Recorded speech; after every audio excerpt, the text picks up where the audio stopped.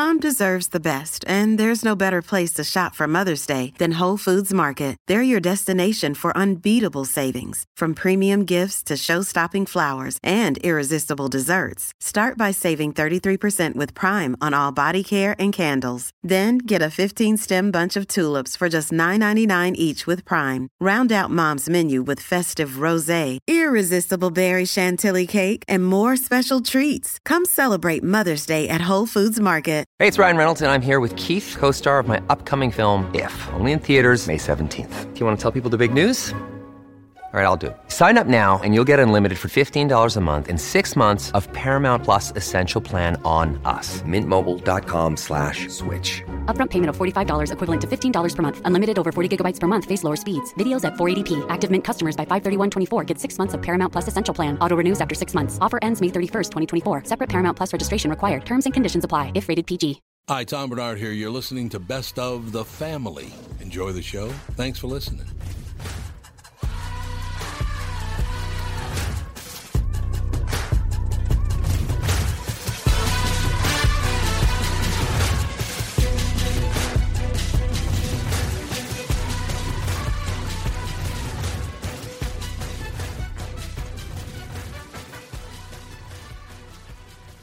Michael Bryant, Bradshaw and Bryant, what's the latest? We're just trying to represent people who've been injured through no fault of their own. We're trying to talk to them before they talk to an adjuster or before they take a settlement that isn't something they should get based upon their injuries. How many people are out there in different, not in the law business, that love to run around scaring people before you even get to them? Well, adjusters want to settle cases and Right. they want to close files. So based upon that, they do what they have to. I think there's a lot of circumstances where they probably act as attorneys where they're not attorneys and they try to explain people's rights, or they give them a certain view that if they look at it. And what I always say is this: if the adjuster really truly thinks the offer they made makes sense, they'd have them come see us. And that's exactly my question is you have to understand who has your best interest in mind, correct? Well, you want to know what your rights are. Whether or not you decide you're going to hire us or not, that's a choice. It's a free consultation, and you want to understand what all your rights are and what coverages you have. And plus the fact I hang out with you, so you got to be a good guy if I'm hanging out with you. Maybe. Okay. Ladies and gentlemen, Michael Bryant, Bradshaw and Bryant. Walzer Automotive Group, Walzer.com, and Doug Sprinthal. Nissan news. This is exciting, and I'm glad Andy's here. We just got our first shipments at Coon Rapids Nissan and Burnsville Nissan of the all-new 2021 Nissan Rogue. Dude, you need to trade. This is a brand-new vehicle. It's got bird's-eye parking. So when you're backing up, you hit the screen, and it's like a spy satellite above the vehicle. It is, and it's got ProPilot. It is cool. Trade your car in. Well, Melissa said she did like this one better than the last one, so maybe she'll like the next one better than this one. All right, be like Andy and Melissa and check out the Nissan Rogue. It's been a dream of mine to be like Andy ever since he was born. So, yeah, check out these vehicles at Walzer Nissan in Burnsville and in Coon Rapids, House of J-Lo and the House of Dan Resch. Tell them Andy sent you. Walzer Automotive Group, Walzer.com. Way to go, Molina. Figure it out, Mike. Way to go, Barrel. Barrel. Barrel, I'm just Molina. going to call you Barrel now. I like it. That works for me. Kenneth L. Woodward, our special guest. How are you doing, Kenneth? Fine, thank you. Getting religion, faith, culture, and politics from the age of Eisenhower to the era of Obama. Getting Religion. Ken Woodward edited Newsweek's religion section from 1964 until his retirement in 2002. He remained a contributing editor at Newsweek until 2009, although he has written more than 1,000 essays, articles, and reviews for a variety of magazines, newspapers. Altogether, he's done this. Magazines, newspapers, and scholarly publications. Getting Religion is a culmination of that work. This highly anticipated narrative tells the story of how American religion, culture, and politics influence one another in the second half of the 20th century. It's kind of, boy, there's so many things to talk about, Kenneth. And to be very clear about this, I was raised Roman Catholic. I'm a lapsed Catholic, as they call people like me. So, and I've always thought that I'm not smart enough to know whether there is or is not a God, so I'm just kind of following along everybody else's lead.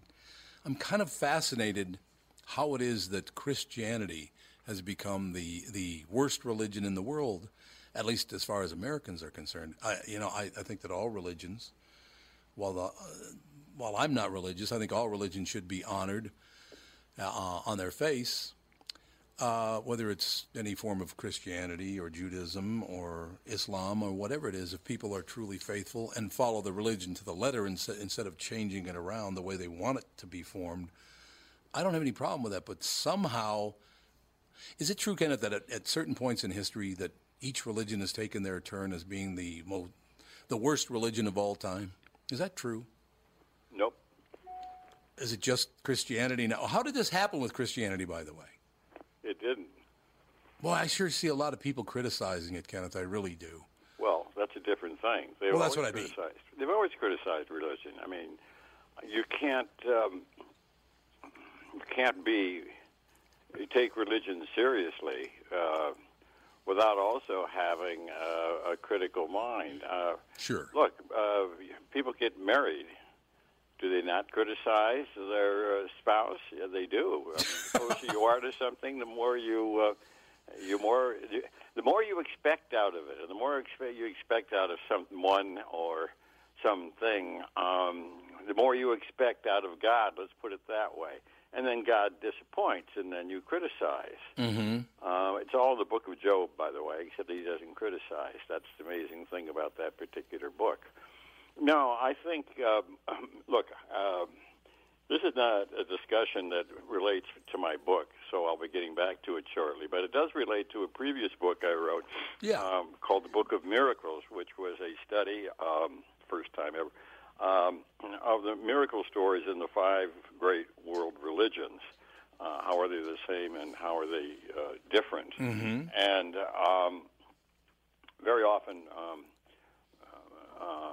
particularly in Buddhism, let me just say, but also in Christianity, people would go to shrines and make pilgrimages. Still do today.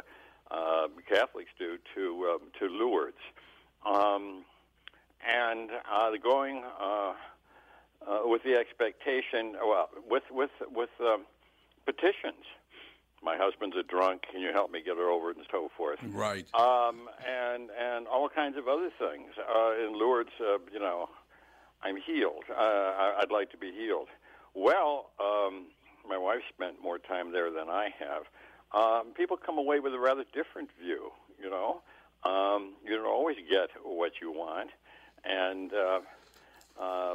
expectations can be dashed. But just as often, you get things that you didn't expect to get. So, I don't see that Christianity as being any more critical. It's the most persecuted of religion right now. Yes, I guess that's a better way to put it. You're more right. people are being killed, but just as in wars of religion, they're never primarily about religion. They're about territory, and things like that. People don't. And today, so much belief is so weak that people wouldn't. If I go into a classroom and ask people, what would you die for? I don't think they die for their faith, and yet Christianity and certain kinds of Islam are, built on the blood of martyrs is the phrase that they use. So we live in tepid times, I would say. But Dorothy Day, who was somebody I knew and admired and is mentioned in my book, once said the love of God is a harsh and dangerous love. And recently, Mother Teresa, who everybody remembers for her work with the sick and the dying, found that when she sought the consolation of religious faith, it was denied her, which is not at all unusual in the lore about saints, another subject I wrote a book about. So, yes, now, the religion that has been going on in our country over the last, 50 years. 50, yes, and yeah. This is really a social history that takes religion, a social history of that period, which takes religion from the periphery and puts it at the center. One of the things that happens that is in the book, or when you do this, one of the more experimental things I do is in the last chapter. It has been said that the Democratic Party is the party of atheists, and indeed the largest single constituency now, larger than African American constituency of the party, are the religiously non-affiliated. Atheists, which is a small thing, 6%, agnostics, and just simply the non-affiliated. And yet there's a marked religious strain in the party since George McGovern.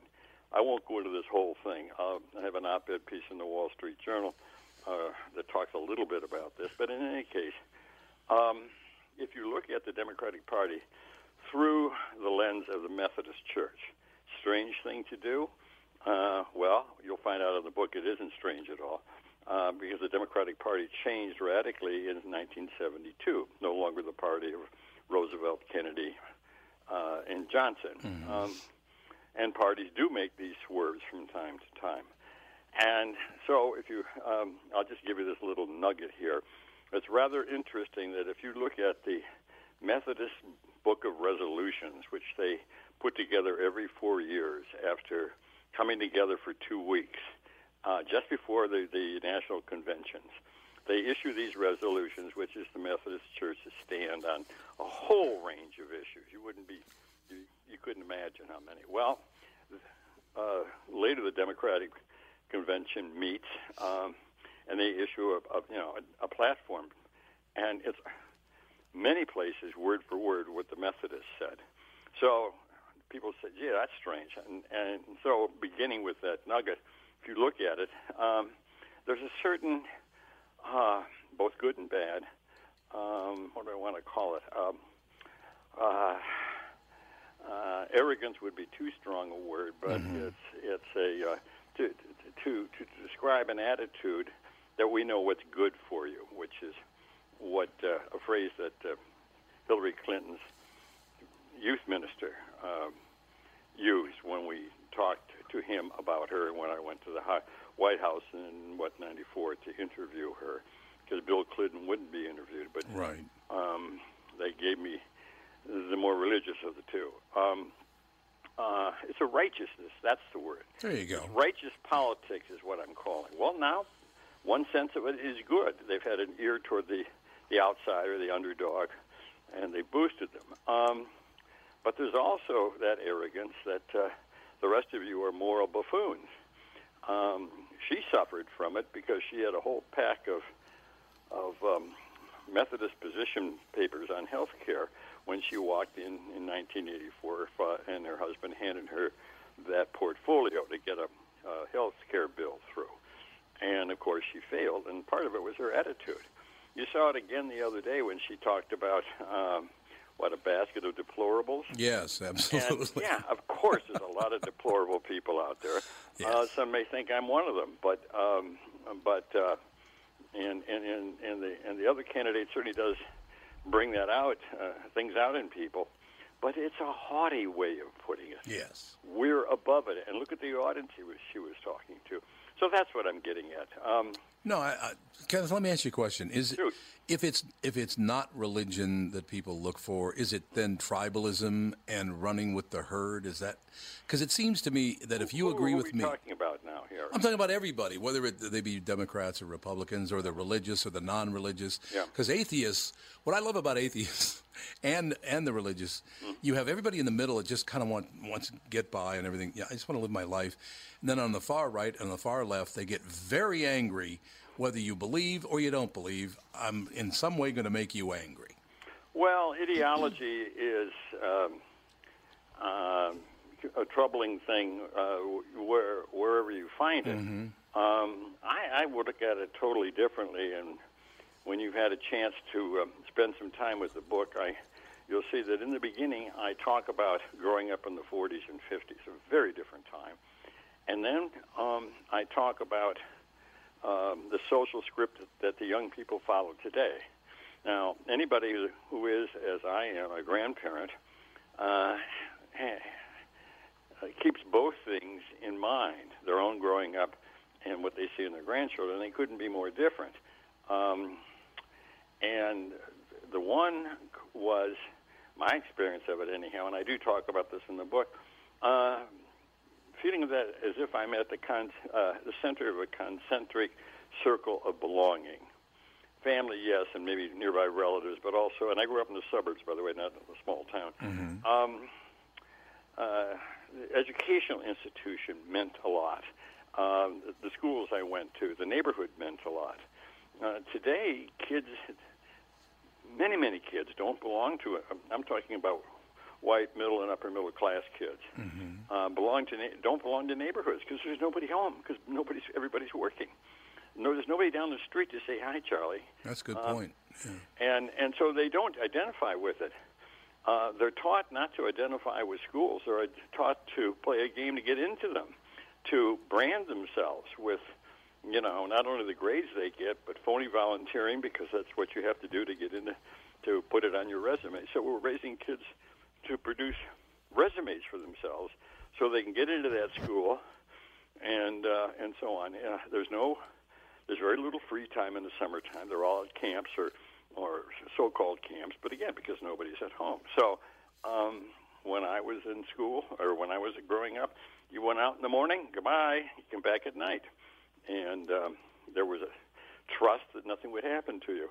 Now, I haven't even talked about the black communities where you don't want to be in the neighborhood because you're going to get shot.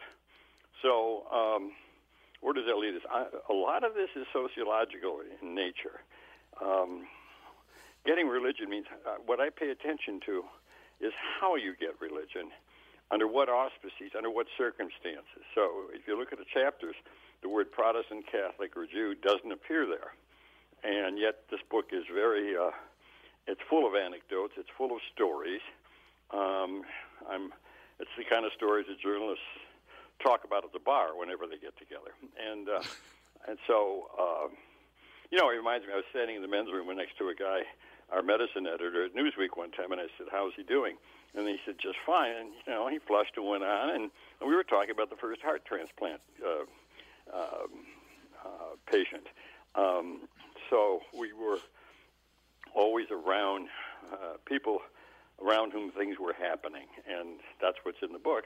But there is this kind of analysis, like I'm trying to give you here, of what took place. Give you an example. Our kids today are not going to remember Dr. Moon, but in the 80s, in 70s and 80s, there were more than 300 and some odd cults, big, small, in a country. They've disappeared for the most part. That's because in those years, 1 million kids a year defected from home, left home. Now, this wasn't Huck Finn going out on the raft, heading for the wilderness and down the river. These were middle-class kids again, college, freshmen, sophomores. We shall be right back. Tom Bernard Show.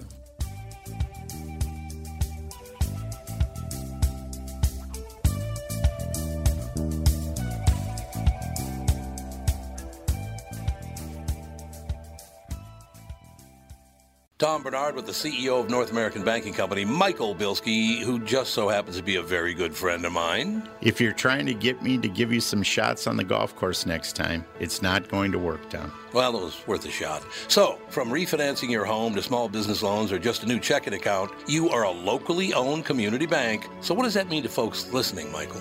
We take pride in individually crafted and customized solutions for your business with quick response times to all our customers, Tom. If you're tired of talking to pre-recorded voices and the wait times that can be forever, we answer the phone in Roseville, Edina, Hastings, Woodbury, and Shoreview.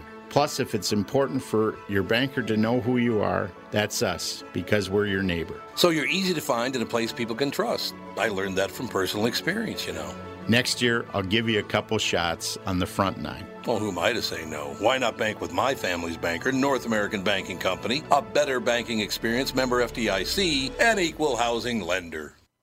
By now, you've all heard me talk about MyPillow and how it's literally changed my life. My friend Mike Lindell, the inventor of MyPillow, fit me for my very own MyPillow, and I haven't stopped raving about them since. They won't go flat. You can wash and dry them as many times as you want, and they maintain their shape. Made in the USA. If you don't have a MyPillow or know someone who doesn't, now is the time, because for a limited time, Mike is offering his premium MyPillows, yes, the one that started it all, for his lowest price ever. You can get a queen-size premium MyPillow for $29.98, regularly $69.98. That's a $40 savings. Kings are only $5 more, by the way. Folks, now is the time to buy. Not only are you getting the lowest price ever, but they are the best Christmas gifts ever. $29.98 for a queen-size premium MyPillow. Buy now, and Mike will extend his 60-day money-back guarantee to March 1st, 2021. Go to MyPillow.com and click on the radio listener square and use promo code TOM. There you'll find not only this amazing offer, but also deep discounts on all MyPillow products, including the Giza Dream bed sheets, the MyPillow mattress topper, and MyPillow towel sets. Or call 800-516-5146 and use promo code TOM. I wish that for just one time you could stand inside my shoes. And just for that one moment, I could be you. I love that song. You got to play the rest of it. I got to hear us playing the whole song. For just one time, my favorite line. You could stand inside my shoes. You'd know what a drag it is to see you. What a great line. I wish you could stand inside my shoes so you'd know what a drag it is to see you. I love that comment. It's one of my all-time favorites. There's no getting around it. Well, he hasn't called in yet, but... Who, Bob Dylan? Yes, Bob Dylan. Bob, call in. I know you're listening. 612-313-0287. Have you ever interviewed him? Nope. I've never been anywhere near Bob Dylan. I've never talked to him. I don't think he does a whole lot these days. Yeah. He doesn't. Well, he doesn't even talk to his audience when he's on stage. So true. Yeah, he doesn't. He will not talk to his audience when he's on stage. I don't know what that's all about. Michael He's Jackson. supposed to be really good recently. Really what? He's supposed to be really good recently. His latest concerts have been very, very good. That's what I've heard, yeah. Here are some random facts for your Tuesday before Thanksgiving. The employees at the Disney parks aren't allowed to point with one finger because it could be seen as a negative gesture by people from some countries and cultures. They'll always point with two fingers. It's right over there. Have a magical day. Have a magical day with my two-finger pointing.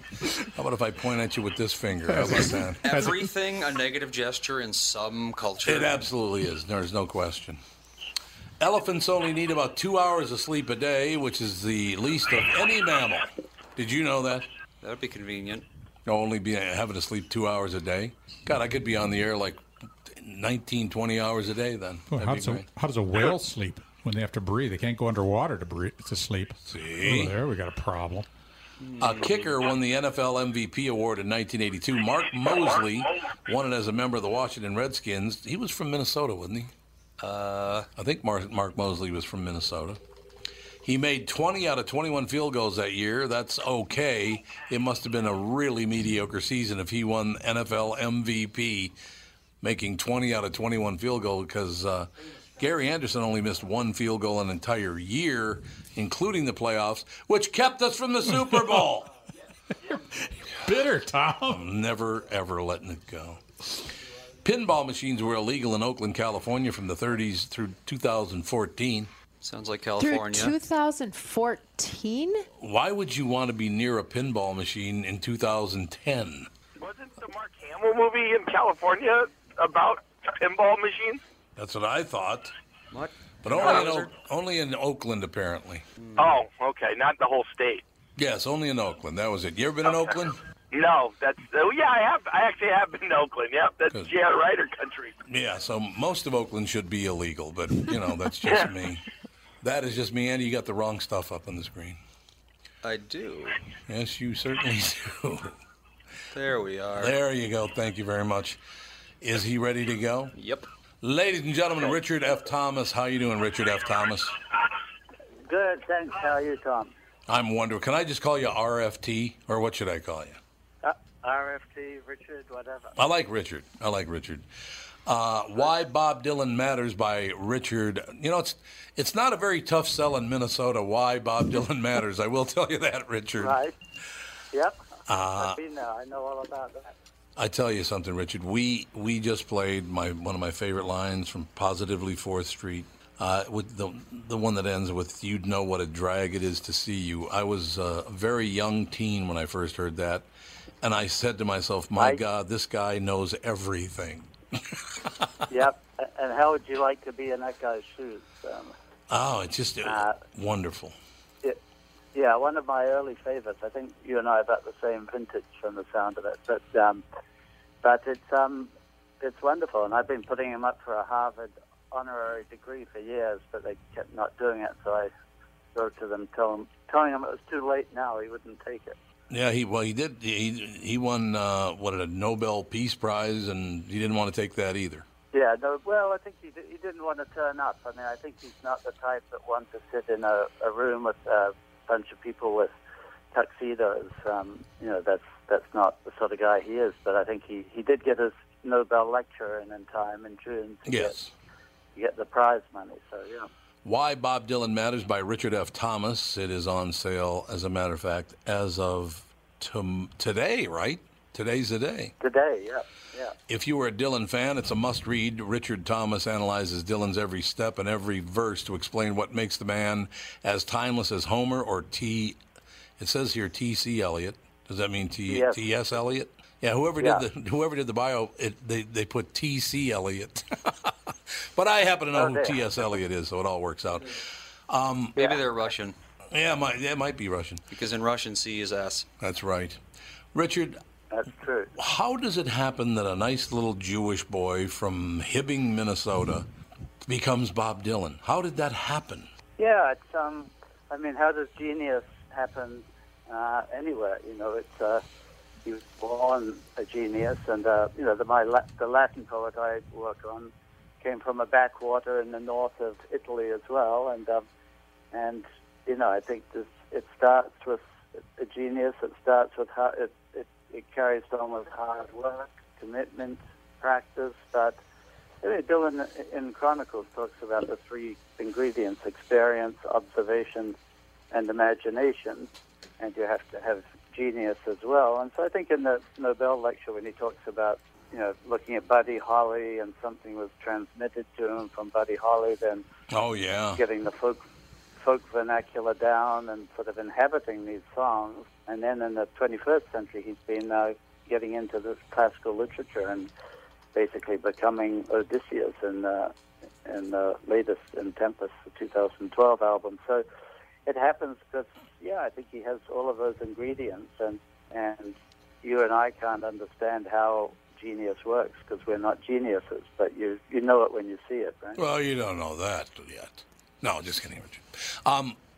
I believe, Richard, that the reference you just made, I think Bob Dylan made eye contact with Buddy Holly. He was sitting in the second row watching a Buddy Holly concert, and Buddy Holly made eye contact with him, and Bob Dylan said right then that was the moment. I know exactly what you're talking about. It happened in Duluth, Minnesota, I believe.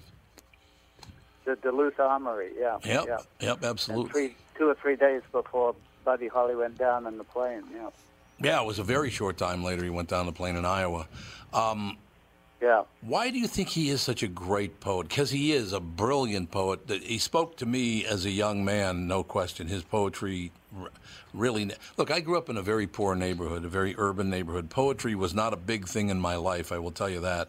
But then Bob Dylan came along, and all of a sudden poetry was important to me. Yeah, well, I think well, who knows where it begins. It probably begins with his mother, who he's very close to, and she presumably read things to him, and he wrote a poem to her fairly early on. I don't know how old he was, 10 or so, but then he had this teacher, this English teacher, B.J. Rolston at Hibbing High, and Rolston was believed in reading poetry out loud. And Rolston, he's now dead, but I met him in Hibbing in 2007. I was there for a conference in Minneapolis, and Rolston talks about how Robert, as he called him, would come in to the class, sit in the front row, and Rolston would just read poetry out to them, and Dylan would just listen, take it in, and then not say anything and leave. And he must have in that school had to conceal the fact that he loved poetry. I mean, I met fairly hard Scrabble sort of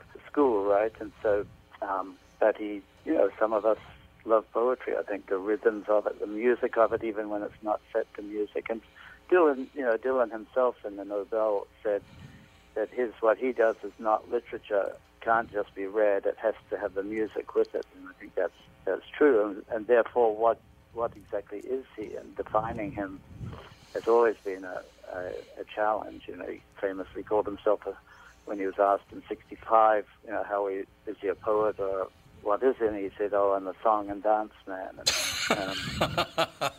And, which is poetry, by the way. Yeah, which is true. That he himself didn't know what he was. I mean, there are these ancient singers, and I think he does go way back. He belongs to them.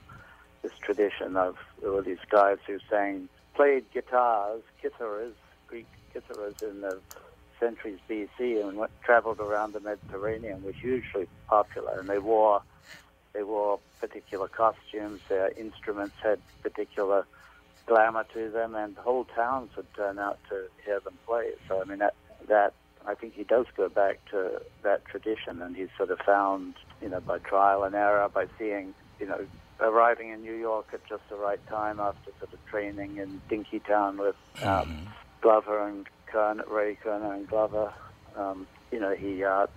He was perfecting his art just at the right time in 60, 63, 64 in particular, and then going electric and seeing the potential of playing not just with himself but with a band.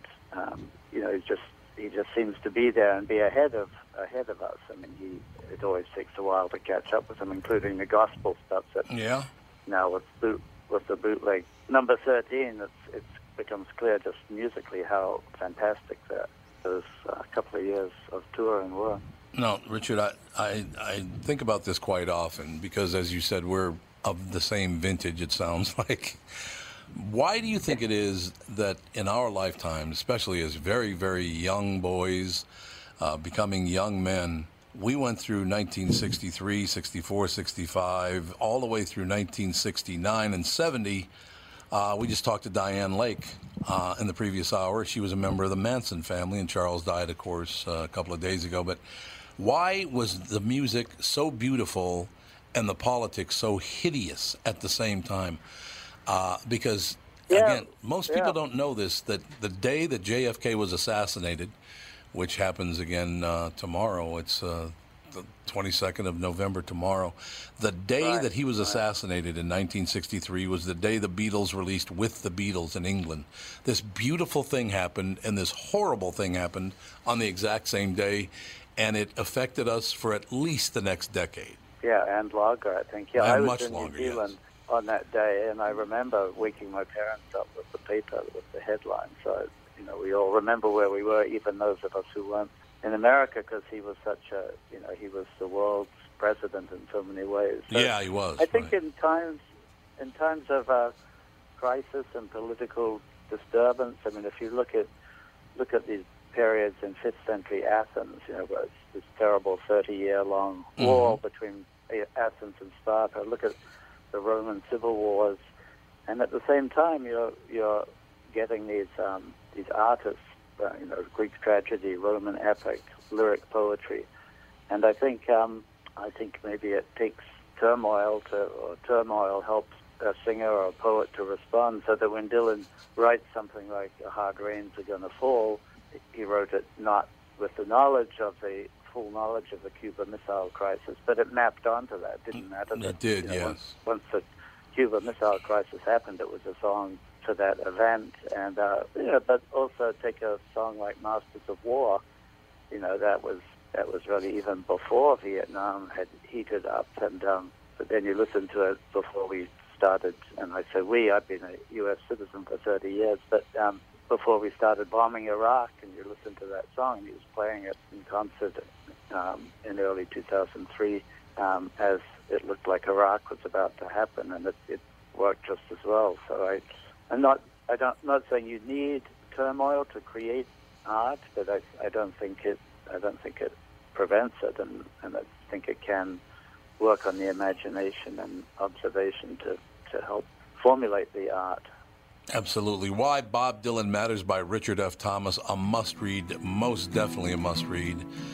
Richard, thank you so much for your time. Great points. I just love the way the world kind of formed around these kinds of things, because Bob Dylan did change the world.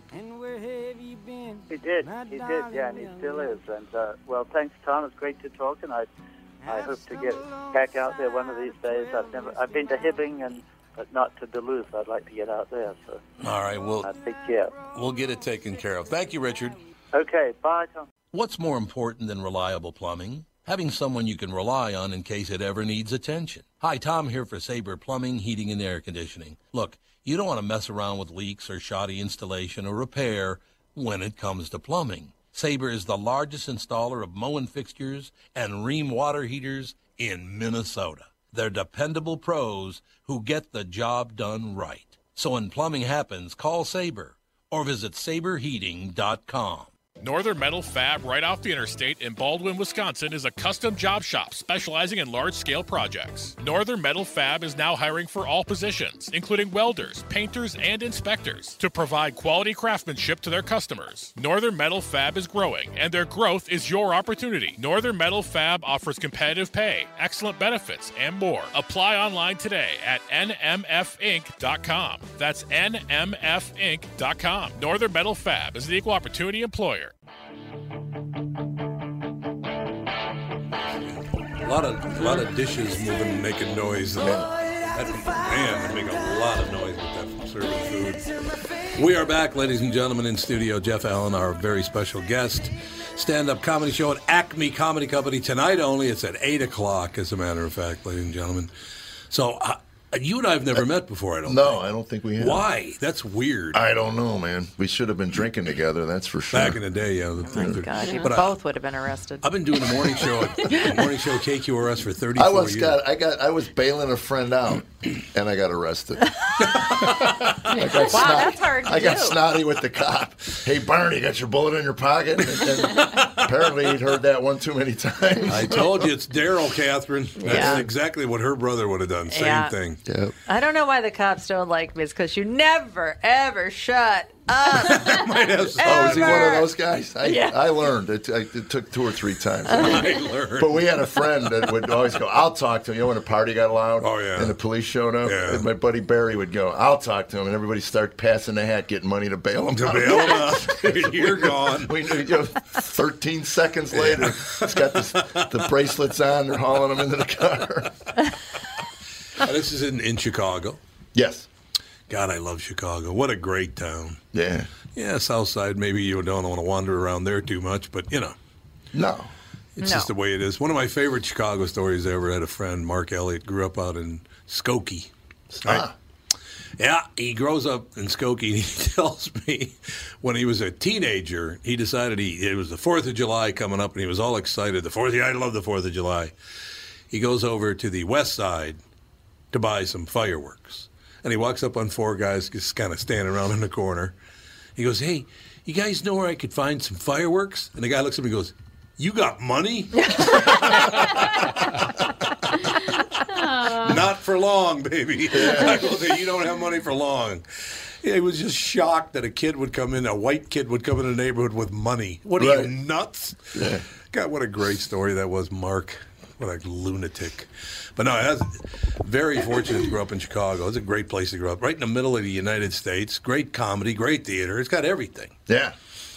It's just a shame that they're full-blown Marxists now. So. They are, aren't they? I mean, they are insane. I have friends of mine that finally they moved their businesses out of there. Did they really? Yeah. Just got. Are they going over to Indianapolis? No, they're all headed to. They're headed to Tennessee and. Nicer weather. Huge. Yeah. Well, and the tax structure there is no state tax. No state tax. Yeah. Every time they try to do it, people park their cars in front of it and honk their horns. Yeah, we got to move there, Catherine. I'm telling you, we got to get down there. I had been in Nashville before, but never overnight.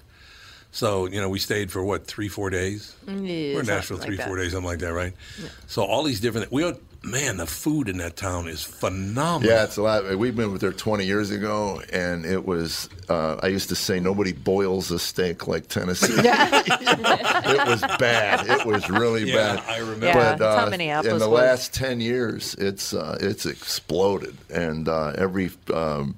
One of those Food Network guys, they've all opened restaurants in the Gulch, and it's yeah. Well, there was like I don't know what 15 cranes we counted. 15 to 17 It was like a cranes. 3-year wait to get a crane. I mean, they're calling it Crane City. Yeah. Yeah. Oh yeah, it's unbelievable. We went to places like there's a place called Geist over in Germantown. Yeah. Oh my God, that restaurant's good. You ever get a chance, get over there. Oh, 'cause okay. it is phenomenal. You're you think, welcome. Alex? You're yeah, welcome. Alex They've found got it. 3 That's right. fireplaces out on the patio. It's really nice back there. Yeah. Yeah, we were very, very impressed with it. People could not have been friendlier. Everybody was very nice. Yeah, the South, yeah. That's Yeah. right. I was in Philadelphia. I used to always, when I went to work at Atlantic City, I'd always fly in and then train it over from Philly. I never flew into Atlantic City. So I'm in line at McDonald's to get something, and the guy in front of me is paying with a $50 bill, and the guy behind the register just gets so PO'd at him. He's just screaming at him. That's all you got. That's all you got. My God. I got no change for that. Screaming. And I'm looking around. I'm the only one offended. I'm the only one. Yeah. I told Tammy, I said, we've been in the South too long. That's really been too long. Yeah. There was a time where that would have bothered me. Not a whole thing. I got to, I don't know if you a Black Crowes fan at all? The group The Black Crowes? No, I don't know. Steve Gorman is the drummer there. He's an old friend of mine. He just had a great career, rock and roll career, but he lives in Nashville now. Absolutely loves it. Yeah, because he's constantly working. He put a new band together, and I tell you, Catherine, you were as impressed as I was. Yeah, I really thought I would. I guess I didn't know what to expect. Yeah. You know. Yeah, I was like barbecue and country music, 2 things that I have no interest in. Right. Let's go to Nashville. Yeah. Well, it's a lot more than that. We live out in the country. We got our first traffic light a couple years ago. Oh, there you go. 9 accidents the first week the light was in. People couldn't figure out why there was a floating red dot in the sky. People might not know this if you've never been to Nashville, but it's an unwritten law that somebody has to get killed in a car accident in Murfreesboro every day. Yeah. It's every day on I-24 somebody dies. Catherine, how many bodies did you see on the freeway? We were sitting there, backed up for miles and miles, and we were sort of at the front of the accident. It was with Lindsay. Yeah. And I was like, what's going on? I'm going to go ask a cop what's happening. There's all these semis in front of us. So I peeked around the semi, and I saw at least 3. I'm like, 3 dead people? 3 people on the ground covered with bags. I'm like, oh my goodness. How can you even... what kind of accident would you be just flung into the middle of the highway the following year, like that? And then the following year, we went the same route, and it was like a 13-car pileup. It's I-24 Murfreesboro, what? man. Yeah. 13 cars. We had to reroute through some dark, scary hills. Yeah, I'm we went like, through some, weird thinking Deliverance, of neighborhood. course, and I'm like, Oh, that's not very nice. Now, it is was. it? I couldn't help got it. there. We did get there With my navigation skills. We did indeed. because It all works out. it was dark. There were no street lights. No, it was You're really going through weird. these hills, and you're like, there's nobody up. There's like a you were like- cabin you here were and like, there. are we going to sleep in our car? What are we doing? You wouldn't like Deadwood then, because that's exactly how it was up there in the Black Well, Hills. Deadwood, I yeah. just, I suppose that's true. Drive fast right here, banjos. Are there? Is there a great comedy scene in Nashville? Yeah. I As a thought- I matter would of fact, assume, they yeah. have they have a big festival there every year, and bring acts in from all over the world. Yeah, we'll be back next November. Was it when do we go? In October. Yeah. The last week in October. Oh, So I got to stay in Oh, touch wait. with you. Got to have you come in and do this show, man. Do you It'd be golf? great. I used to. I haven't for a couple of years now, but I intend to start again. I think next summer. He keeps saying that. Starts and stops and starts and stops. Yeah, here's the problem I have with it, Jeff. It takes It's forever. like I play. I'm not very good. Everybody has their moments, right? Right. But most of the people, these guys take it so seriously. It's like, you're not that good. just like Calm you. down. What are you talking about? I don't take it seriously. He used to. Take it He used to. way too serious. Yeah. No, I didn't. He used to. Oh, yeah. I got down to single digits for like 1.5 years, and I went rocketing right back up into the 18. Yeah, that's era. where I'm at now. I was scratch for 4 really? or 5 years, and then now I can't break 85. So. And that's playing scratch golf is playing some golf. It almost destroyed my marriage. So I played a lot of golf with Rocco Mediate. Yeah, Rocco. He's a big poker player now. Oh yeah. Big time. Oh, you know that now, because he behaves now too. He's like a cartoon character. Who, Rocco? Person. Yeah, it's That's weird. really nice. Chewing on a cigar and playing poker and golfing. It's like, well, he's an Italian from Pittsburgh. Yeah, what do you think? He's just like, He's an Italian guy from Pittsburgh. guy. That's just how it's going to be, you know. Right. What? People like this exists? So I'm playing with Rocco one time. I tee off and I hit a pretty decent drive. Not great, but for me a decent drive. Rocco hits his drive, and he hits it about 50 yards past me, right? I go, oh, my God, you hammered that. And he goes, I got some bad news for you. Rory McIlroy would be 70 yards past me. Right. I'm like, oh, man. It is amazing. Yeah. These guys are getting at 400 now. That's I know. ridiculous. 400 yards sometimes. Yeah. What the hell is that? Yeah. But they still got to hit it 3 feet and get it into the hole. Yeah, that's it. That's exactly it. How'd you get so good at golf? You just start when you were young? I played since I was a kid, and then I just, I don't know. I got obsessed with it. I traded in cocaine for golf. It's just as expensive and just as annoying, you know. But it won't kill you.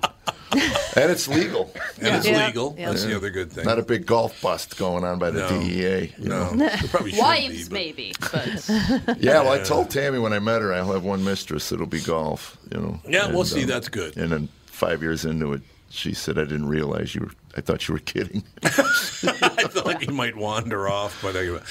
So do you play much anymore? No, I'm on the road now. I don't play much. I joined a club back in July in Nashville, mainly because it had a swimming pool attached to it. I take my grandkids. Yeah, I've played 27 holes there since July.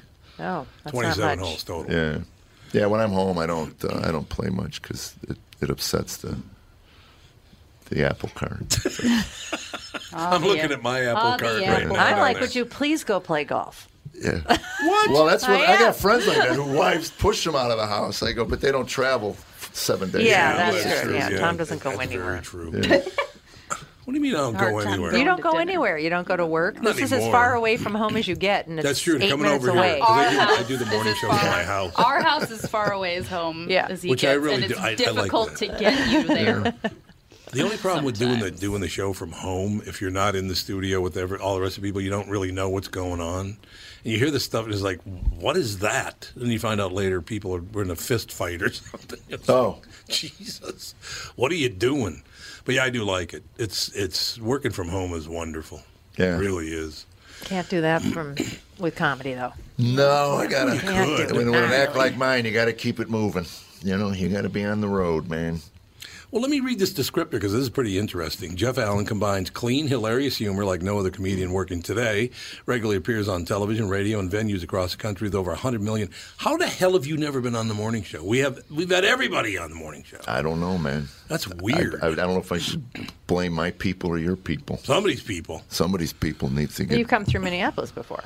Yeah, I've done. I've done some churches here. I haven't done a club in years. I was at the Mall of America years ago. Rick Bronson. House of Comedy. Yeah, about 20 years ago, I just woke up. Oh, that's Knuckleheads. And I was, Knuckleheads. I just looked out one night, and the audience was the same age they were when I started in 1978. I was the only one that aged. And I found myself, it was when you could smoke in clubs. That's how long ago it was. And I'd go, cigarettes are bad for you, they'll kill you. And I married a smoker, so I was like, yeah, she'd light up in bed at 2 a.m., you know. Oh. Yeah, just rude. And, she'd go, does this bother you? I'd go, no, pool. I've always liked sleeping in pool halls. You know, nothing wrong with this. And anyway, she finally, now she vapes, and she's down to 0 now on the nicotine. That's good. Yeah, she just vapes because of the oral fixation. Yeah. Right. You know. Doesn't want to gain weight. I read where if you smoke a pack a day, you go to your mouth back and forth 100,000 times a year. Oh, my God. Your mom smoked 3 packs a day. So how many? God. That's a 300,000 times a year. Only thing to do more than that is just breathe. You know. One of my favorite things about my mother smoking 3 packs a day for about 900 years is this. Honestly, is a really good impression of my mother. All right, Tom, get out of bed. Yeah. I'm not kidding you.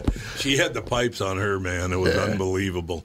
What are you doing tonight? I'm like, I don't know, man. Well, I fell in love with my wife. I met her. She was a smoker laughing at a club. And, smokers have the best laugh. And when you can't get oxygen into your lungs, it's music to a comic's ears. So I just heard this woman wheezing in the back. I said, I might want to meet this one. Oh, my God, I love her.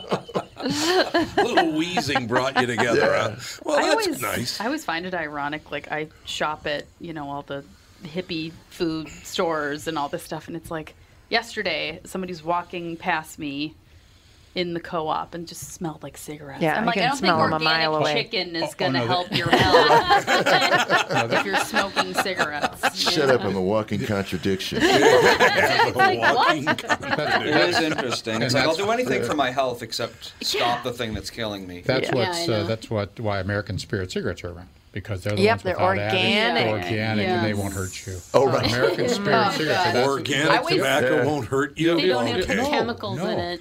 See, I think inhaling smoke from anything is not really all that good for you. That was the one vice I didn't pick up, and Smoking, I grew up. Yeah, my dad, used to light Lucky Strikes with the windows rolled up. If secondhand smoke was as bad as they say it was, I'd have been dead 30 years ago.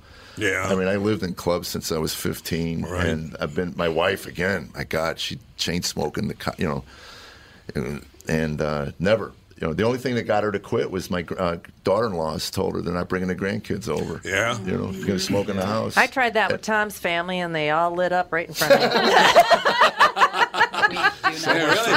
Good for you there. Culture bluff. Remember, we're going to smoke more when you're around. No joke, the smell of smoke still reminds me of going to, like, Bernard family functions. reunions. Well, my family. Oh, yeah. How about fist fights? That reminds you of being in my family, too. You'd have 15 smokers in a room, in a small house. 15 Even smokers. if they weren't actively smoking, 15 people having the smell of smoke on them, it was enough. Yeah.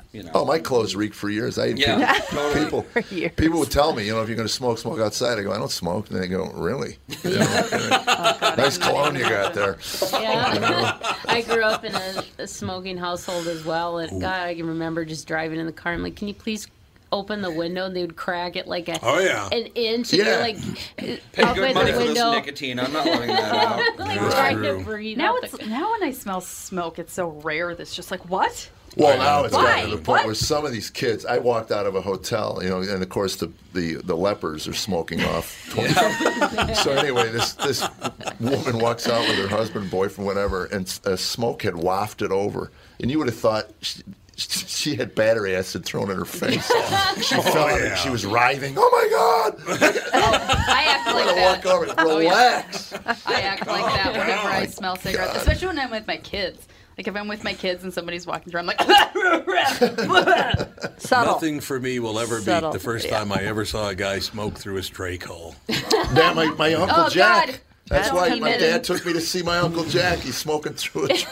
Oh, my God. And my dad knew this back in the 60s. He goes, this is what cigarettes will do to you. Oh, that's why you didn't smoke. And the tobacco companies are in front of Congress in the 80s lying to the Congress. Yeah. We didn't know. My dad knew. He's not even a doctor. Your dad knew better than that. We're going to take a break. Dad did his own research through my Uncle Jack. We're gonna smoke through our trach. We'll be back in 2 minutes more with Jeff Allen. He is at Acme tonight at 8 o'clock. Tom here for Shift Real Estate. Last year, about this time when we were making plans for Key West, I met the folks from Shift Real Estate. And when I heard the Shift story, it made sense to me. It made sense to my kids, and it makes sense to pretty much everybody that's heard about them. Shift Real Estate saves home sellers thousands of dollars on real estate fees. How do they do it? Shift lists for a flat fee of $5,000. You work with a full-time salaried agent.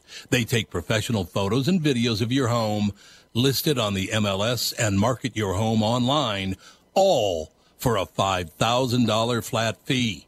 Call Shift Real Estate and tell them about your home.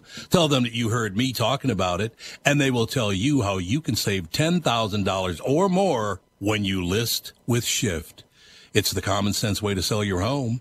Visit shift2sell.com. That's shift, 2, sell.com. Because life is expensive enough. The 2021 Bloomington Boat Show is here and going on now. Over 60 boats on display from Premier, Avalon, Berkshire, Alumacraft, and more. Over 25,000 square feet means the biggest inventory, the best dealer incentives, and limited-time factory rebates.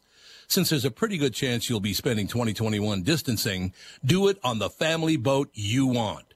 Register to win a new Suzuki outboard valued at $5,000. Suzuki, the ultimate outboard. Shop boats, safe distance, and see what's new for 2021 in a heated 25,000 square foot showroom at Dan's Southside Marine in Bloomington. The biggest inventory means you get the boat you want, rigged the way you wanted it, with every rebate and incentive available. Ask about the new Alumacraft Competitor FSX, the best new fish ski crossover on the market. It's the 2021 Bloomington Boat Show at Dan's Southside Marine, located 6 blocks west of 35W on 98th Street in Bloomington. Northern Metal Fab, right off the interstate in Baldwin, Wisconsin, is a custom job shop specializing in large-scale projects. Northern Metal Fab is now hiring for all positions, including welders, painters, and inspectors, to provide quality craftsmanship to their customers. Northern Metal Fab is growing, and their growth is your opportunity. Northern Metal Fab offers competitive pay, excellent benefits, and more. Apply online today at nmfinc.com.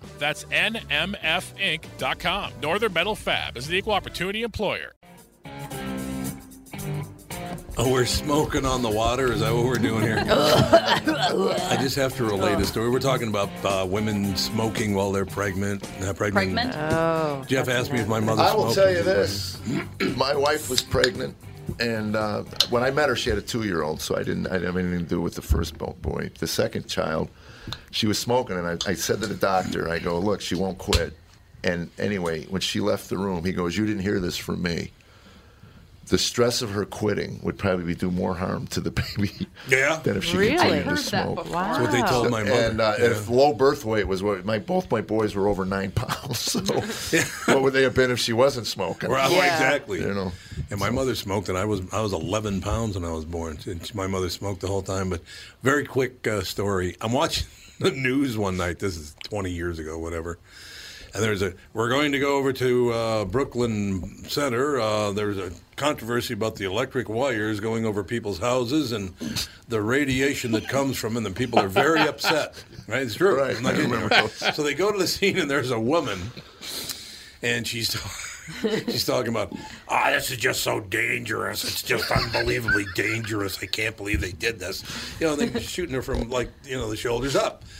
And as she keeps talking, smart-ass cameraman, and he did it on purpose. There's no doubt about it. He keeps backing away slowly, and you see her bitching about how unsafe the electric wires are. She's pregnant, cigarette right hand, drink in the left hand. He's got the booze in the left hand, a cigarette right hand. These damn wires are going to kill us. Oh, that's like so I'll like never my forget dad. it. Oh my God. I remember one time I was like, Dad, you need to drink water. And he's like, I don't drink tap water. I'm like, well, you can get bottled water. He goes, it's too expensive. I said, well, then just drink tap water. He goes, it'll give you cancer, as he's smoking a cigarette. Oh, yeah, He give you told me cancer. that. I only wanted one thing giving me cancer. I want to know the cause. I don't want to go in there and confuse these doctors. Could be water, could If I'm be going to food. get cancer, I'm giving it to myself. Could be anything. Jeff Allen in the studio with us, ladies and gentlemen. He is at Acme tonight, an 8 o'clock show, as a matter of fact. That's a late show for me, man. I'm normally in my pajamas by 8. By 8? Yeah. What are you doing? It is? It's all the cigarette smoke. Just talking about cigarette smoke. I had to get some air. Oh, God, when I was a kid, honest to God, because everybody in my family smoked. And you'd go in to watch television, and honest to God, it'd be like, Blue cloud. Did the Vikings score? I just watered, burning like a I used to sit madman. next to like you said, a cracked open window when we go over there. We're just like, please, a little air. And I'll tell you a story about Ashley, my daughter, with both pregnancies. She loved cigarette smoke. In fact, with B-Fox, she would find somebody, she would notice somebody smoking, she'd cross the street and follow them. It was their craving was the fragrance of cigarette smoke. She did it with. Why did she just hang around the buses? That exhaust. It's not the same. It's not the same fragrance. You know that. That's true. That's true. Diesel fuel. God, 21. I was 21 when I quit smoking, so that's a few years ago now. Man. And you never started it up again.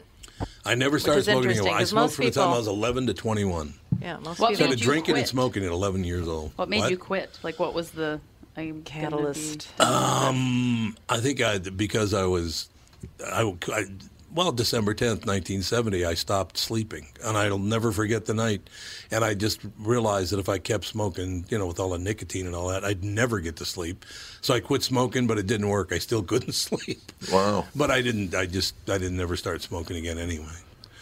Just the way it was, man. It's what happens when your dad is nuts. You kind of go, ooh, is that going to be me in a couple of years, or what do we got cooking? Because usually people that quit smoking, oh my God, they're so they're horrible to other smokers. Oh, yeah, they are, absolutely. It's like, I can't believe you're still smoking. It's like you smoked for 40 years. Yeah. Right. Now today, Calm down. you hate it. It sort of ends up to be a little 12-step psychobabble that you start getting out one way or the other. So yeah, I suppose. Yeah, I was in a 12-step program, and I wouldn't be here if I didn't go. Yeah. But there was a point where they told me I couldn't work my job because you can't be around booze. And I said, I didn't come here for career advice. I actually came here to learn how to live in a world that has alcohol in it and not use it. That's and a great. If you can't help me, I can stop coming to these meetings. Right. Save an hour a day. The bit of evangelism that comes out of some of those programs, some of the militancy of that. I mean, that's what that is. That it comes out. I'm going to fix all your problems by what I've gone through. And that's why basically it's take what you need and leave the rest. And that's kind of the way I looked at the way I go through life. Yeah. I mean, it was good. Some people have good advice, and some people don't. So. Some people can't be around any sort of alcohol. No, they I know just that. Can't. Not at all. I mean, And it's funny because I got lifted right away when I was at work. I never had a problem with it. It's when I'd go out with the guys after the work into the clubs, and I'd have to white knuckle my way through it. And somebody told me, they go, well, if you're working, you're making a living for your family. At least you have a reason to be there. Right. What are you in the bar for afterwards? And I go, you're right. And so I tell guys, we go hang out at the restaurant. Go to Denny's or something. Oh, I lost friends over it. There's no doubt about that. Yeah. The fact that I wouldn't drink with them anymore, they wouldn't hang out with me anymore. Sure. Absolutely. I stopped watching football. Oh, did you? I didn't realize that it was more of a social event for me. It was a reason to be in the bar at noon on a Sunday. Oh, yeah. Well, I and plus, I'm a Bears fan, so they never win anyway. So it was, Trubisky's having a bad year. Bless you. Hey, I survived Abe Gibron, Jack Kincannon, Bobby Douglas. Tell you what, though, Walter Payton. Well, the McCaskies dismantled the '85 team. That was a dynasty. They had like 9 or 11 All-Pros, and within 2 years they were all gone. And I said, I love that McMahon was asked when he died what he wanted on his headstone. Did you ever hear about this? They asked McMahon what he wants on his headstone when he died. He said, "Oh, that's easy. I've always known this. What are you going to put on?" He goes, "The hell are you looking at?" That was a fun team. Back in that day, Oprah was a local talk show host. Right. Yeah. People don't remember that. She was a Well, here's local what you don't know. Fridge was called Fridge because he was over 300 pounds. Right. He was like one of two guys in the NFL that were over 300. And now the high school team, the all-state high school team in Tennessee, defensive line out of 6 guys, 4 of them were over 300 pounds in high school. Going into college. We have an offensive lineman at the University of Minnesota right now. He's 6'11" and weighs 400 pounds. Oh, my goodness. And he's not fat. Wow. No. I mean, this guy's like... How can you not be fat if you're over 400 pounds? He's been on creatine since he was 5. Yeah, well, there you go. The guy's got some muscle structure. There's no doubt about 400 pounds. It's 6'11", 400 pounds. He's an offensive lineman. How'd you like to try to get past him? He probably runs a 4.4. I wouldn't doubt that either. A freight train hitting That's the other thing, man. Have you ever been on the sidelines for an NFL game? Yeah. And it's terrifying. They are gigantic. When they come running right at you, you're like little pea right there in the front of your pants. It's like, Jesus. Well, what gets me is that you can't lay in bed if you play football on a Sunday, look outside and see it's 20 below zero and think, well, gee, maybe I won't get hit today. I mean, you can't convince yourself. I mean, you got to have some kind of screw loose to play that game. I would think you really so, do. yeah. Everybody gets crippled. They love it. They all do. But they love it. Yeah, I mean, you look ahead at your peers at 40. They're all going. If they're not on opiates, they're going to be. And they can't walk straight. I remember. I don't know if it was Butkus. Dick Butkus said that after a game on Sunday, it took him to Wednesday to where he could walk where he wanted to walk. His legs just kind of took him for 2 days. Wherever they went. Oh, yeah. Well, Ditka, I remember I ran into over at, God, what the hell is the name? Doesn't matter, restaurant. But he was sitting at the next table, and he got up, and he could barely walk to the men's room. I mean, he had a real hard time getting to the men's room. Yeah. It's sad. You're right. Is it the close-head injuries when they're playing when they're younger that make them screw loose, give them the screw loose to play when they're older? I don't know. Again, my son loved football, but after high school he quit. He didn't want to play college. He wanted to go into the military. You just look at some of those tackles, and you wonder how they can get up ever. Oh, I know. I mean, they hit hard. They're getting hit really hard by gigantic people. That is true. So, Jeff, why do you think did you ever work blue ever in your career? I was foul-mouthed. I grew up South Side Chicago and blue collar, and it was really what happened was my son was in 4th grade and he cussed at his teacher. Pretty nasty stuff. And we had just started making some changes in our lives and stuff. And anyway, I went in there and the teacher couldn't even repeat what he said. So I looked at her and I said, look, I'd love to be able to look you in the eye and tell you I have no idea where that child heard that kind of language. But it was me. But it was. So anyway, I just kind of made a conscious effort to see if I could clean up around the house. And then I figured, I wonder if I could do it in the show, and I'm a storyteller. Yeah. And realized that it really made me a better storyteller when you actually have to get a thesaurus out. But the material itself, the content was never really dirty. I mean, but it was just some swearing. Instead of idiots, they were effing idiots and things like that. Right. So that part was easy to clean up. And there are stuff I write now that I go, boy, I would really like to do that, but it doesn't fit into those parameters.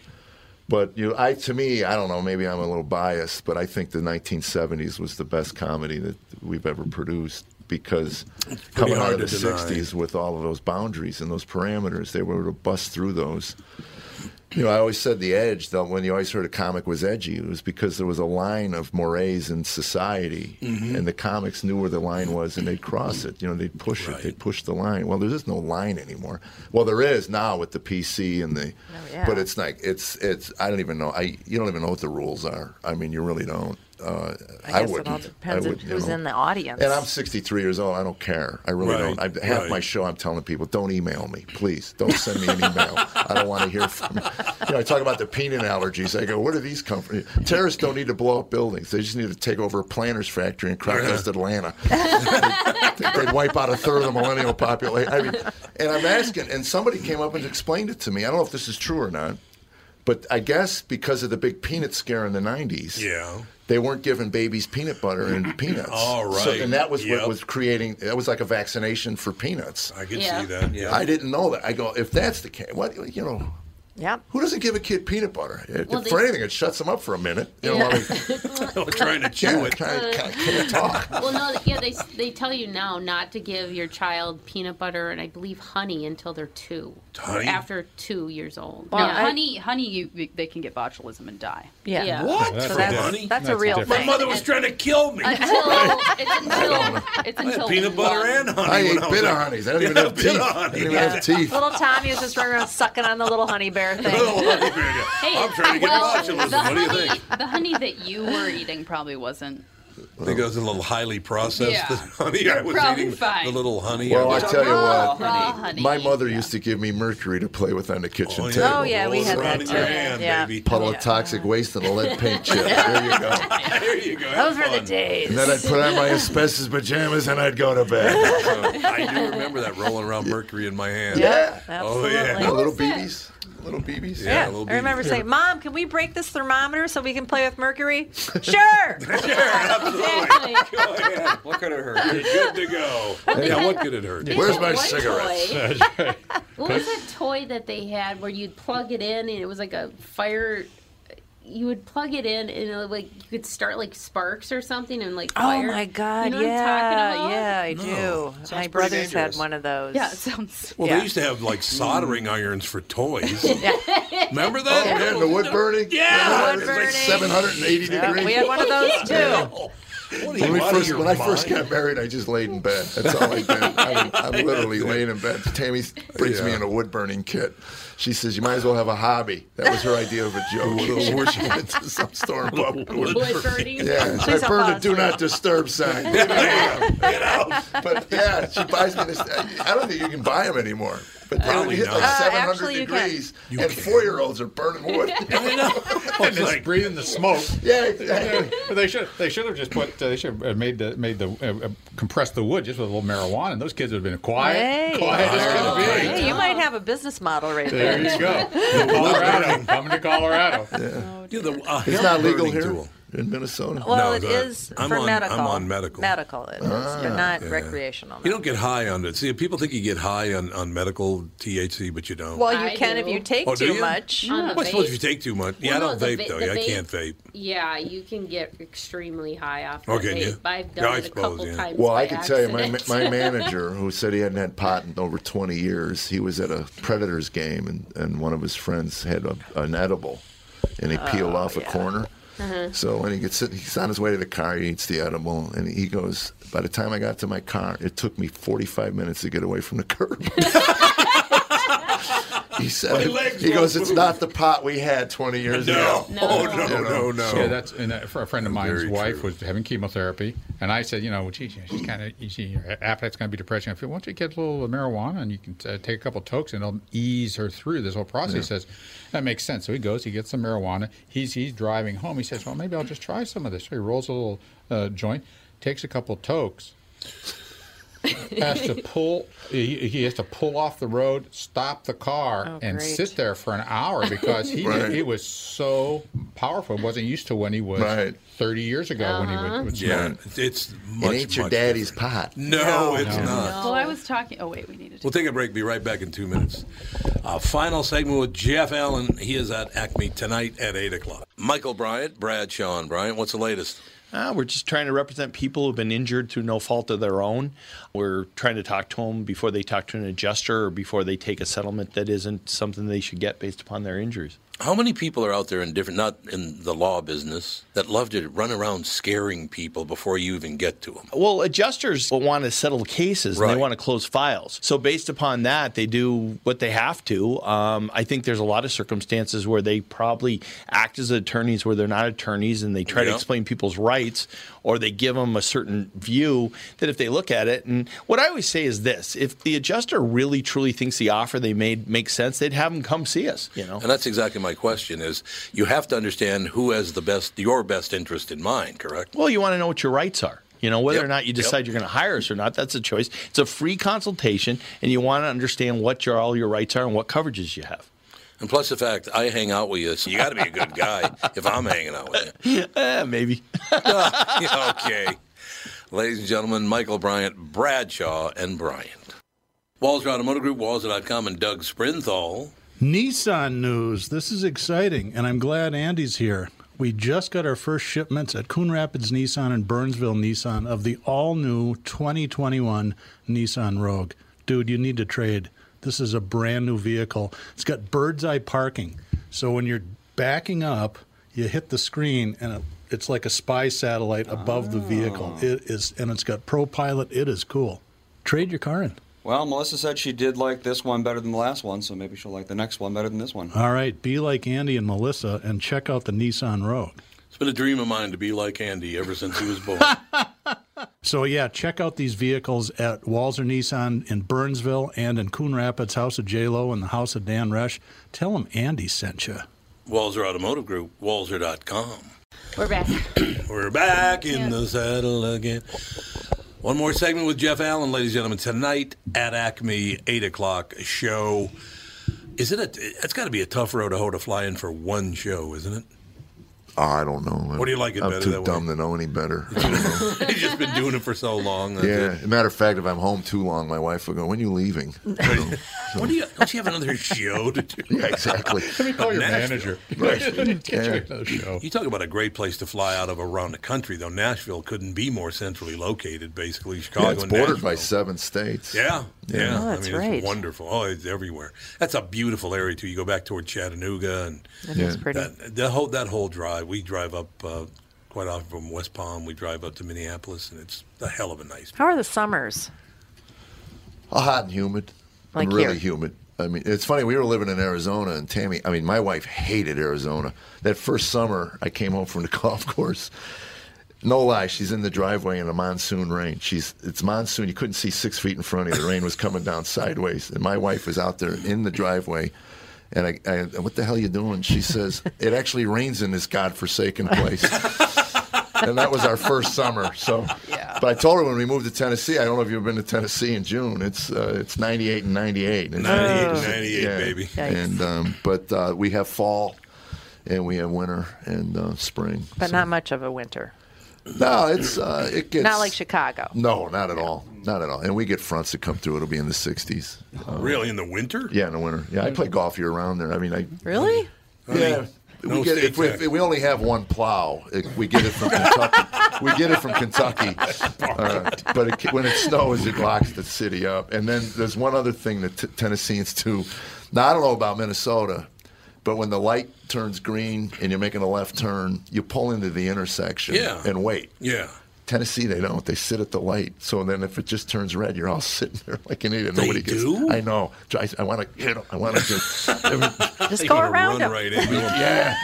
What the hell is that? Why would they do that? I guess it's taught in driver's ed or something. I guess. Well, their laws may say California, you're not allowed to block an intersection. So that can be interpreted as blocking an intersection. That may be the law. Oh, I wish they'd start doing that down in Florida. Okay. They'll block an intersection for 5 lights. Who cares? We're just going to sit here and smoke cigarettes and drink in the car. I'm a block away. I'll be home in an hour. Yeah. Honest to God. They don't care. Terrible. And if you honk at them, they're all like, "What's wrong with you?" You're like, what? You're blocking the intersection. Yeah. They don't care at all. That's They're very, retired. very true. They are. Most of them are retired. They have Yes, that's nothing to very, do. very true. But one thing, how tall are you? 6'2". Yeah, see, in Florida, you'd be a giant. That's one, because I'm 6 feet even, and I tower over everyone. Because there's a bunch of little Italians and Jews from New York. So they're all very small people. Yeah, they It's shrink as time goes on. I found out, I just read this, that your ears and your nose continue to grow. Yes. Well, that's great So if you news. live long enough, you become a caricature of yourself. And your nose Yes, can you grow. do. And your nose can grow when you're pregnant, which for sure happened to me. Really? Yep. I didn't know that. Really? Why would that happen? It's a thing. I should know that. But here's Was the that- good news. I was getting a pedicure because I had Nice. nothing to do. Nothing to do to get a pedicure. So I went okay. into this thing, and I'm sitting there, and the Korean woman told me, we were chatting, and she said, "You have big ears." Thank you. And I said, "Yeah." I said, "Well," she goes, "No, in Korea, that's a sign of good luck. You would never get out of Korea if you went down there." Really? She said the women would just take you and go. Really? Because of the big You have ears, big it's a ears. sign of good luck. Well, your ears aren't too big for your head, though. I'm looking at your ears right now. They're I fine. don't know, man. I don't really care at my age. I don't care what I look like. It's like I was telling I do a whole thing about waxing. My wife talked me into getting waxed, and pedicures and she waxing? She told me it would be sexy, and I said, "Look, there's 3 billion women on a planet, and I only care if one of them thinks I'm sexy." Yeah. So at my age, if my wife thinks anything I could do that she thinks would be get her motor going a little quicker, her engine running, I don't care. She said, a face tattoo would be sexy. Yeah, I'm getting a face tattoo. So I went in, and anyway, it's a long story, but I will never do it again. I will never, ever, ever do that again. So what do you get waxed? I don't even My chest hair. the chest hair. And the weird thing was, I was Just your chest hair. But I was Thank pink. God. But I was pink. I looked like a flabby piece of bazooka bubble gum. And then when I got home, I surprised her. She was traveling, so I surprised her, and I took the shirt off. And anyway, it took her a while to notice. She goes, "What did you do?" And anyway, she looked at me. She goes, "My God, Jeff, you look like Patrick from SpongeBob." I go, "That's not sexy, baby. Patrick isn't sexy." And she finally said, "Put a shirt on. It's creepy." Gravity affects all of us. My boobs were sagging. My nipples were pointing at the ground. And it was not attractive. It was not sexy. No, not at all. You didn't So you see see it. the pictures in the magazines of all these guys with the wax, and I guess it looks And the good. baby oil. And the baby and oil. The baby oil. Gotta have the baby have the baby oil. Spray too. tan, baby oil, wax. My Yeah. You don't have much body hair. No, I have very little body hair. Dan, my husband, has like 4 chest hairs. Oh, wow. I have 4, and they're all 4 different colors. That's the weird thing about it. It says red, a brown, a black, and a gray. I know. I was like, well, I'm like, I don't have the back hair or anything. No, I got none of that. My oldest boy does, and his wife loves it. One of the things she's a hippie. I mean, she just. I remember as a teenager, all those guys. His face? The Magnum PI guy. Yeah. Tom Selleck. Yeah. Had all the hair hanging out. Everything was gold chains and hairy. That was very sexy. Now women run screaming from that. Well, you're from in Florida. I had a palmetto bug fly into my chest hair one night. And first time I remember, I was in bed with another. This was years ago, and I'm freaking out. I'm on the ground, flopping around, and beating it with a shoe. I have no idea. It was tangled up. It was people like that guy's crazy. So anyway, the girl says, what was it? I go, I don't know. It just matched. She goes, maybe it was I said, it's smashed. Whatever it is, it's mutilated. I killed it. Yeah. Flying rat. I don't know what it was. Could have been a rat. They look like a cockroach, a gigantic cockroach. They're fierce. Just watching TV and I don't think they actually bite you or anything. They're just gross. Well, that's like the fear of we have a bat flying around will get caught in your head hair. Yeah, so I didn't realize the same thing. So you should be waxed. Right. So it's happening. You should be waxed. You shave your head. Yeah. You should be waxed if the palmetto bug's going to get you. That could be an ad for someone to run for their clinic. Yeah. Don't let this happen to you. Or an exterminator. There's Jeff Allen with a bug in his chest hair. Look what happened to me. That would not be good. It's absolutely true. I don't know. It all works out in the end. That's all I'm saying. But honest to God, I just keep thinking sitting here. I cannot believe that I've never met you before. That's weird. Oh, well, you're not alone. There's 330 million people in this country. I think, Yeah, but I mean, we've had comedians on for 34 years. Well, really? Yeah. Oh, now I'm upset. I thought I was your first. Yes, the very first comedian ever. We had him on over the phone back in the spring because I saw your dry bar comedy thing, and I'm like, oh my gosh, Tom would love him, and I had to get him on. And I love that. Have you watched any of those dry bar comedies? Mm-hmm. Those are so good, and it's such a great way to kind of promote. Well, it's changed my life. Yeah. It really has. And when I got booked on it, I didn't never heard of them. Mm-hmm. I got booked in October a year ago, and for a January taping. Tammy went nuts. My wife, she goes, "It's in my feed every day. It's in my feed."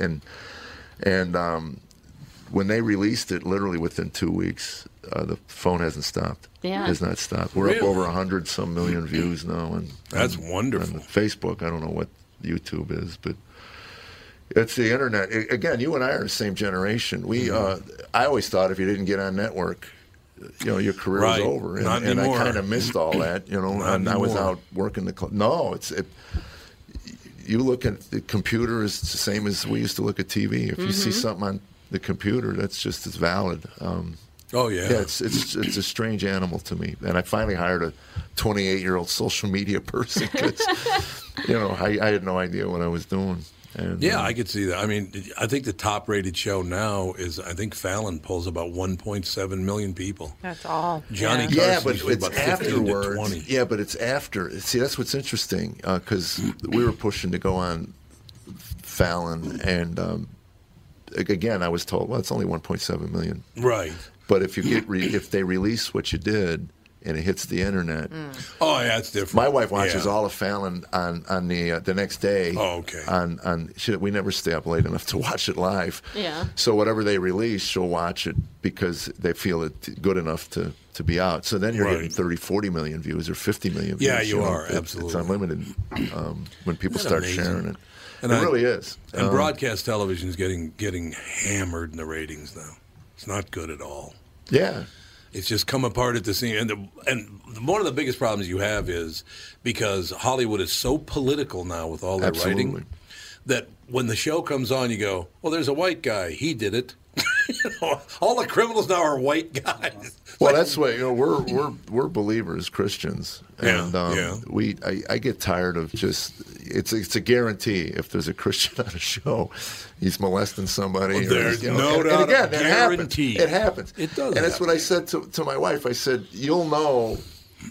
Again, we're working in the territory here, but when the LGBTQ, I remember years ago, it was a Sharon Stone film. What was that film that she crossed her legs? Oh, yeah. Basic Instinct. Basic Instinct. Instinct, Well, yeah. she was a lesbian, and the community went absolutely nuts because she was a killer, murderer. Oh, that's right. Yeah, That's right. and then I forgot. because she was a psychopath, and I went on stage in the '90s and said, "Did anybody poll the psychopath community see if they wanted to be portrayed as a lesbian?" Oh, that's funny. Well, if I did that today, well, I just did it today. Who knows? But if you did that That's today, funny. you would be like, you'd be chastised. And why? It's funny. I know that's It's just too bad. The whole thing is everybody's offended by everything now.